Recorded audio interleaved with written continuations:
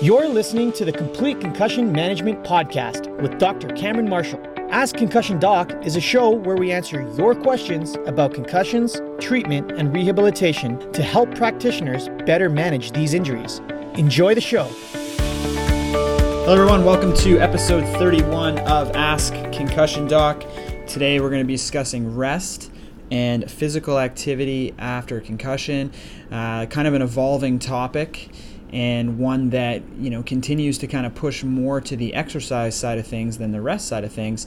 But I'm going to give you a little bit of background, tell you a little bit about the story, and tell you about kind of the new evidence that's coming out and where this currently sits as a treatment, intervention, advice situation for concussion. So the idea behind rest came from a few things. Number one is that concussion creates a neurometabolic crisis, aka an energy deficit, a drop in ATP.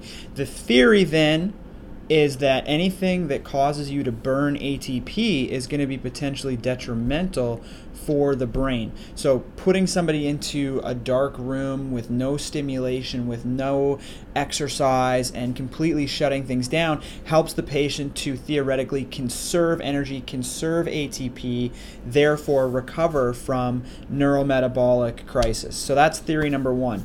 Secondly, rest achieves another objective, which is preventing the person from getting a second concussion. So you have one concussion. We know that during that low metabolic state, that drop in ATP, you are more susceptible to getting another concussion, and that second concussion can cause potentially fatal consequences, but if not that, a compounded effect where you have a more severe brain injury that develops as a result. So telling somebody to rest and avoid all activity and put them into this cocoon therapy achieves an objective of preventing any type of chance for a second impact to occur.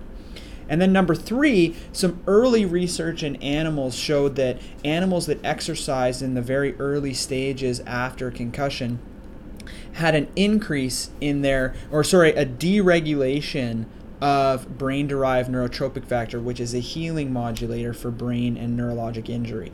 And so preventing or down-regulating healing modulators after concussion is obviously a bad thing. Now, this is preliminary work, and that's kind of what set the stage for rest. And for the past, up until about 5 years ago anyway, we were constantly telling patients that the only treatment for concussion was to rest. Do nothing, rest, rest, rest. When that doesn't work, just rest some more.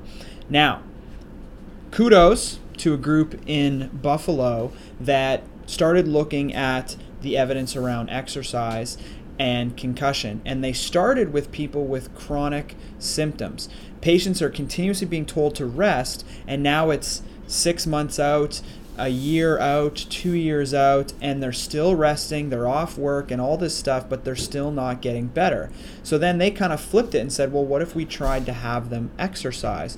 And so they started what eventually developed into the Buffalo Concussion Treadmill Test, as well as an exercise protocol that's done in a subsymptom threshold manner, and they found that it was effective. After I think it was like 8 to 12 weeks of this protocol, they had like a 70% success rate with patients that were chronic. And this is, a year, 2 years out, now all of a sudden having tremendous success getting back to kind of pre-injury activities with simply just doing exercise in a subsymptom threshold manner. Now, this is done in a very specific way. So then, from there, they started looking, well, if it works on these patients, what if we were to do it at, let's say, a month out after injury in patients that were still symptomatic?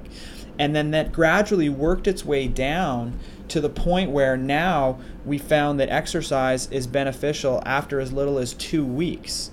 There's emerging evidence now, actually a study just out of the University of Toronto, found that patients exercising the day after injury had a greater outcome than patients who exercise 2 days out, and so on and so on and so on. The earlier time to exercise in this particular study found that patients were recovering faster. Now, The caveat to that is that this is self-selected exercise in a lot of these studies. And so patients that are going to select to exercise the day after injury may not have as severe of an injury as those that choose not to exercise. And so you might just be getting that type of response to kind of a self-fulfilling prophecy where patient is getting better faster because they exercised more, but it could be another variable that wasn't taken into consideration, although they did do a fairly good job of controlling those other variables.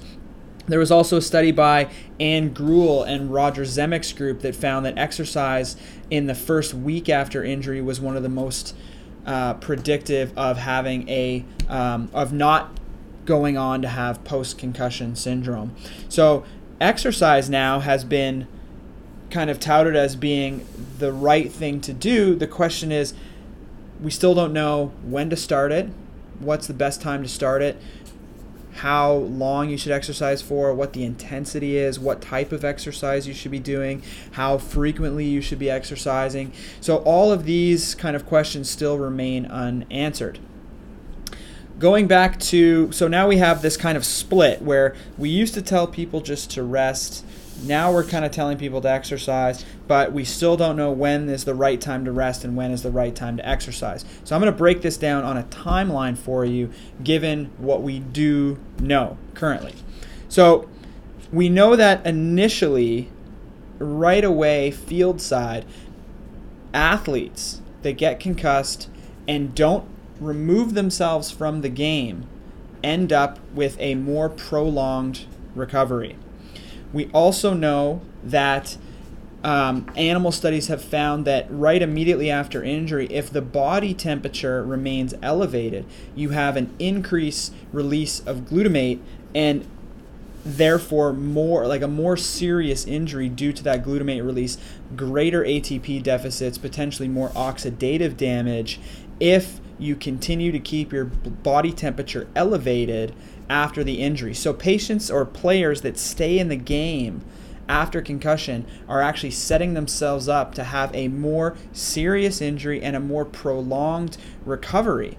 Not to discount the fact that they may also be putting themselves at significant risk for another injury during that game, but just playing and not even putting, like, if there was no hit that happened after the initial injury, just keeping their body temperature elevated and continuing to play has been found to have worse outcomes. Now I'm looking at a study right here from Elbin in 2016. The group that played longer during the game took longer to recover than the group that was removed immediately after injury, and the difference is 44 days of recovery versus only 22 days if they were removed immediately. They were 8.8 times more likely to demonstrate a prolonged recovery, meaning lasting longer than 3 weeks, if they continued to play in the game. 8.8 times more likely to have a prolonged recovery if they stayed in the game versus if they came out. So, exercise immediately after injury may actually be detrimental to your recovery. There's another study that was done 2018 by Brett Naskin, and immediate removal, this is the title of the study, immediate removal from activity after sport-related concussion is associated with shorter clinical recovery and less severe symptoms in collegiate student athletes. 322 participants, 63% were characterized as delayed removal from activity, and then the other, how many we have, immediate removal from activity, I can't find the number here. Anyway, immediate removal from activity had significantly less severe acute symptoms and were at lower risk of recovery taking greater than 2 weeks, and also less risk of recovery taking longer than 21 days. Immediate removal from activity is a protective factor associated with less severe acute symptoms and shorter recovery after sports-related concussion. So immediately after concussion, you want to be rested and not doing any exercise. And we don't know how long that lasts for, but we know that same day, during the same athletic event, and it may have to do with body temperature, but I don't know. So after that, though, there was a study that was done on just looking at rest, and it was the first RCT that was done on rest, and this kind of set the tone and started this whole process around questioning rest. Now, this is the Thomas study. So Thomas et al. In 2015, they had adolescent participants, so 11 to 22 years old, were recruited within 24 hours of their concussion. So immediately after their concussion, they underwent all sorts of different tests, and then they were randomized to either get 1 to 2 days of rest and then a gradual reintroduction of cognitive activity and physical activity. The other group was randomized to receive 5 days of strict rest. So completely random groups. And what they found was there was no clinically significant difference in the neurocognitive or balance outcomes of the two groups immediately at onset. However, the intervention group, meaning the group that got 5 days of strict rest, reported more daily post-concussive symptoms and slower symptom resolution.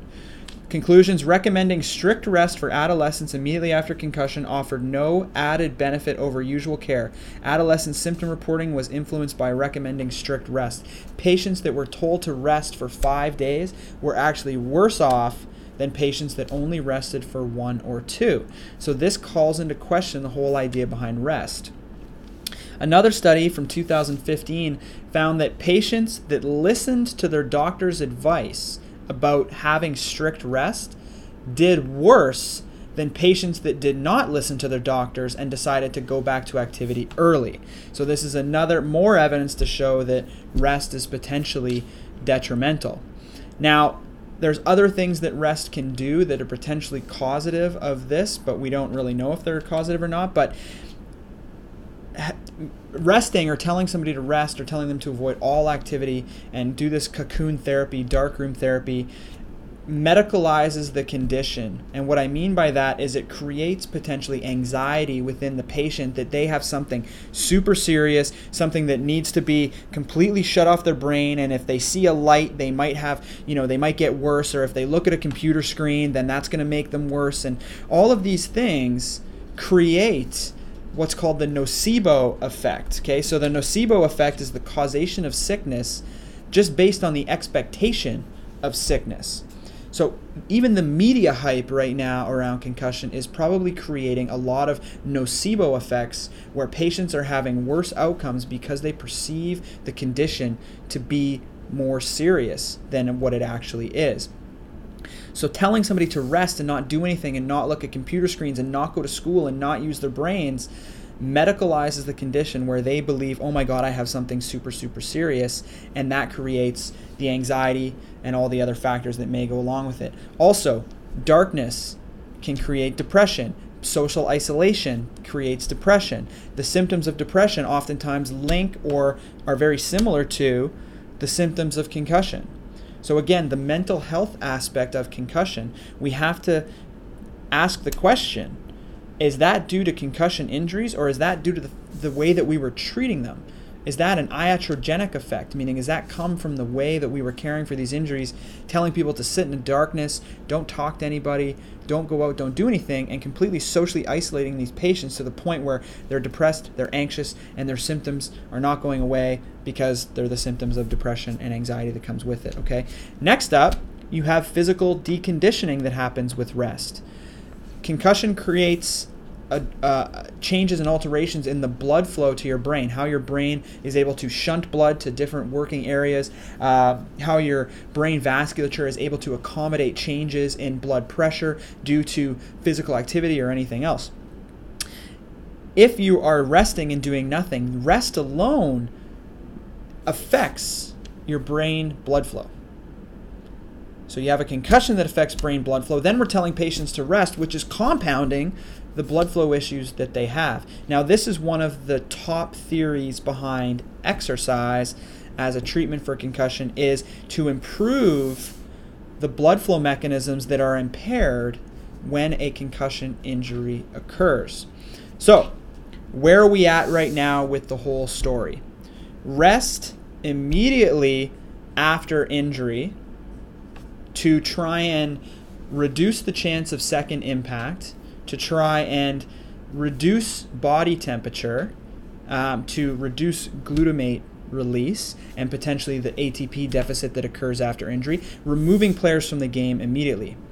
Day one, Okay, maybe have some rest and what Berlin is calling as non-symptom provoking activity. So symptom limited activity, meaning you can do anything that doesn't provoke your symptoms to a significant degree.